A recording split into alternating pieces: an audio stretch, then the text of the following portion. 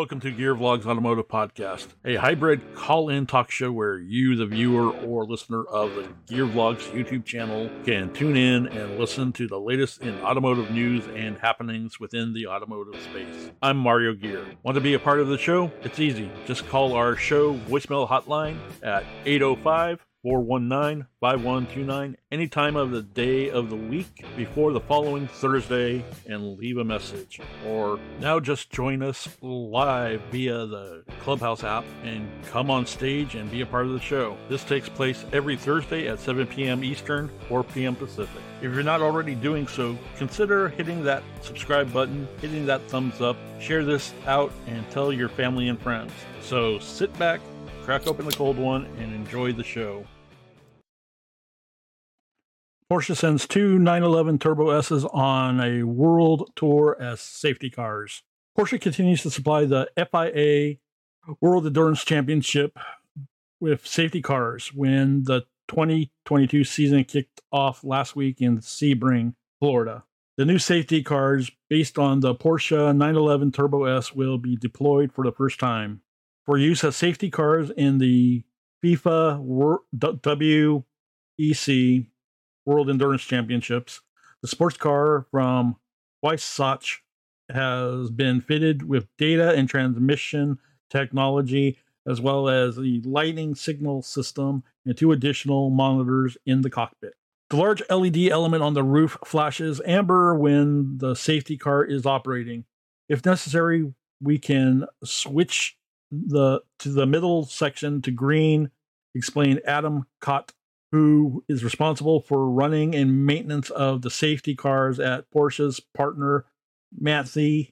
Green means that cars behind may overtake until the leading car in the race has slotted in behind the Porsche 911 Turbo S. The controls for the large lighting system on the roof and the flashing lights at the front and rear of the safety cars have been relocated to the luggage compartment in the front. To save space, the radio connection to race control, including the power supply and electronics for the so-called marshalling system, are also housed there. This system communicates the status of the flag signals along the racetrack. Pictured Adam Kott of Manthey. Compared to road-going models, new switches have been installed in the center console, as well as a red radio button on the steering wheel, a roll bar, and two bucket racing seats with 6-point safety harnesses, explained not Arcot. The Porsche 911 Turbo S is also equipped with a special suspension set up for the racetrack. The drivers of the safety cars for the 2022 season remain unchanged, with Pedro Cocerino from Portugal and Yannick Dalmas. In 1994, the Frenchman achieved overall victory at the 24 Hours of Le Mans at the wheel of a Porsche 962. And some more pictures of the cockpit with the monitoring system, lighting controls, obviously, radio button on the steering wheel, the amber and green lights to notify the drivers of whatever situation that's happening. More of another angle of the amber lights, front signal lights. The safety vehicles, which travel around the world in containers with the factory squad's two 911 RSR racers, provide other services at the racetrack and in practice sessions. On each day of the WEC event, the safety car drivers turn laps to check the signal system and radio. Quote, the cars don't clock up many kilometers, explains Adam Kott, and clarifies, on average, the cars cover about 1,000 kilometers a year. We don't have to do much in terms of maintenance. Refuel, check the tires and brakes. That's not bad. Two new safety cars decked out in the familiar black and red livery will attend all WEC races this season. Special rules only apply for the 24-hour Le Mans due to the particularly long 13.623 kilometer racetrack. Their safety cars are deployed at the same time. For this event, which makes the highlight of the World Endurance Championship in June, Manthey prepared 3 additional Porsche 911 Turbo S's. Supplying the safety cars is one aspect of our trusting collaboration with the FIA WRC organization and the Le Mans organizers. ACO, says Alexander Steinlig, director of Factory Motorsports FIA WRC. We're delighted that from this year we'll witness the extremely powerful and fast 911 Turbo S in action for incidents out on the track. The new vehicles for the ACO will be delivered to France in the coming weeks. Their first outing at the Sarthe is scheduled for the 16th and 17th of April at the Motorbike 24-hour race. So there you have it. You want to see more content like this type of reporting on the podcast, or once in a while, comment down below if you want to see more race reporting. So yeah, let me know. So I can bring you what you guys, the viewers, really want to hear and see. Best Porsche 911 GT3 finishes 5th at the 12-hour of Sebring. The Porsche 911 GT3R crewed by Matt Campbell from Australia, and Mathieu Jaminet from France, and Philippe Nasser from Brazil had finished the 12 hours of Sebring in 5th place. The race. For the trio sharing the cockpit of the Pfaff Motorsports number 9 entry, this result is enough to retain their lead in the GTD Pro class of the IMSA WeatherTech Sports Car Championships. The identical model fielded by the WeatherTech Racing crossed the finish line in position 6. Despite the 7 caution phases, the 70th edition of the Endurance Classic turned out to be uncharacteristically static. In air temperature of over 30 degrees Celsius in the Florida Sunshine State, the position in the GT class were set shortly after the start. All the Porsche's strong and experienced customer teams put in flawless performances and implemented great strategies, but the cars never came within striking distance of the podium. After the class victory at Daytona and last year's win at Sebring, we'd expected more. Unfortunately, the performance of the 911 GT3R wasn't what we'd hoped for, concludes Thomas Lauterbach, Vice President of Porsche Motorsports. We'll take a close look at the reasons behind these disappointing performances. Facing fierce competition in the 2 GTD classes, our strong customer teams never gave up, and they gave their utmost to the very last lap. That deserves our highest respect. I'm positive that our 911 GT3R will be at the top again at the upcoming race in Long Beach. Quote, we're disappointed, obviously, states Sebastian Galls, the Porsche 911 GT3 project manager, adds. Quote, once again, our customer teams did a great job. Unfortunately, in today's race, our car wasn't as competitive as usual.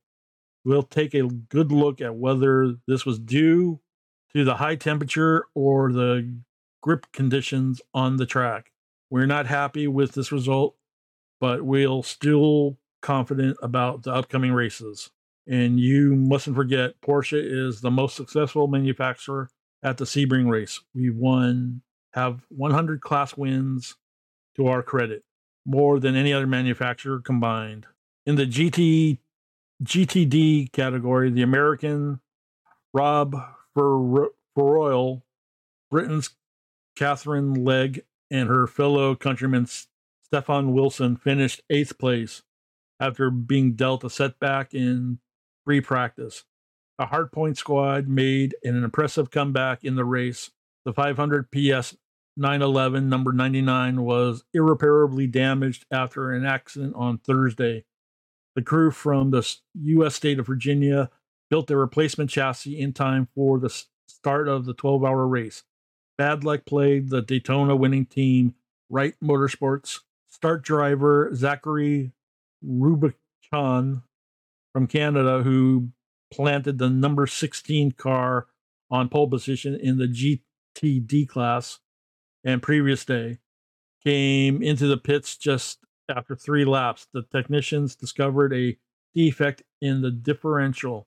The repairs, which took over 30 minutes, threw the outfit from the U.S. state of Ohio 18 laps behind. Wright Motorsports' 911 GT3R ultimately took the flag in 10th place. Round 3 of the IMSA WeatherTech Sports Car Championship on April 10th will be contested on the spectacular street circuits in the California port city of Long Beach. So stay tuned for race results coming next month. And links to this article will be in the show notes, so you guys can check them out. And I think that pretty much covers it here. It just talks about previews and days events of the races, customer team results in this article. And there's a link here if you want to catch the where you can view, if you want to live stream the race when it happens next. Most likely it'll be you can view the entire race and live. The entire race can be viewed live outside of the US and Canada on www.imsa.com. Live timing of all sessions will be available at scoring.imsa.com. So it means outside of Canada and the US. So I hope you guys have a VPN service so you could probably tag in and check out the services. Now, if there are any VPN sponsors out there, hey, this would have been a prime opportunity for an ad spot, guys. Just joking. No, I'm not. Yes, I am. No, I'm not. So, cool. All right. Comment down below and what do you guys think about this, and let me know.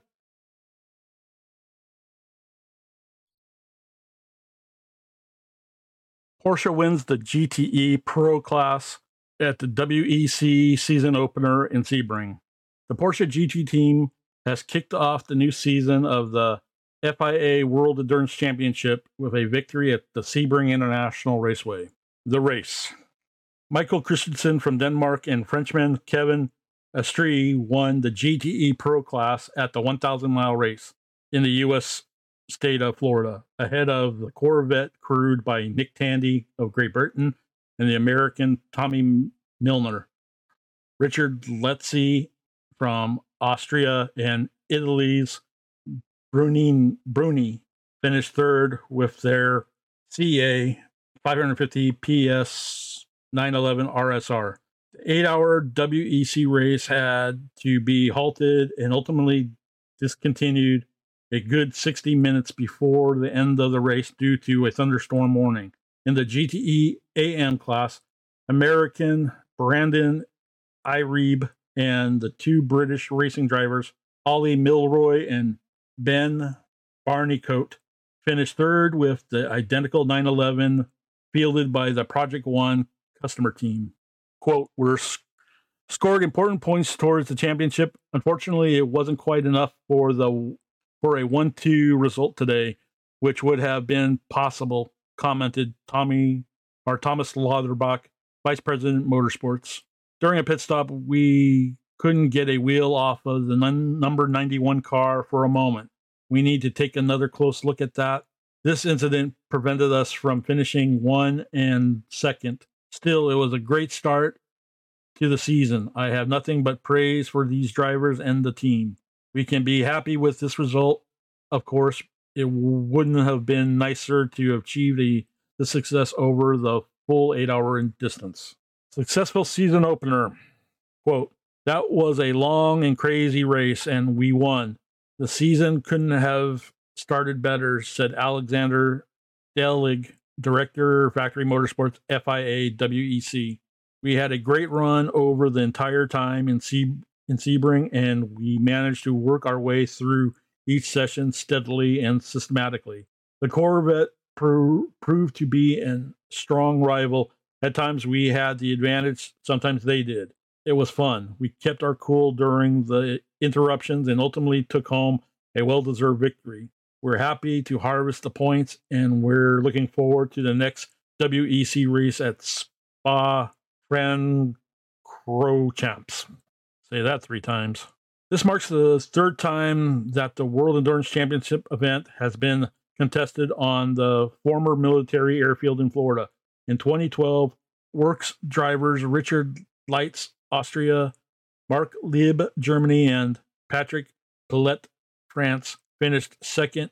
In the 2018 and 19 season, Lutz and his Italian teammate Bruni won the GTE Pro Class with the Porsche 911 RSR. Porsche is by far the most powerful manufacturer in the long history of endurance racing at Sebring, with the Stuttgart Marquis notching up a total of 18 overall wins. As the starting drivers, Kevin Estrie and Bruni initially took the lead of the 8-hour race. However, after a good 30 minutes, the Italian had to relinquish his spot to Nick Tandy's Corvette when he was held up by traffic. While both factory-run Porsches pitted to change 2 tires and swap drivers at the first pit stop, Tandy only refueled. Thanks to the time saved, the British racer moved up to first place.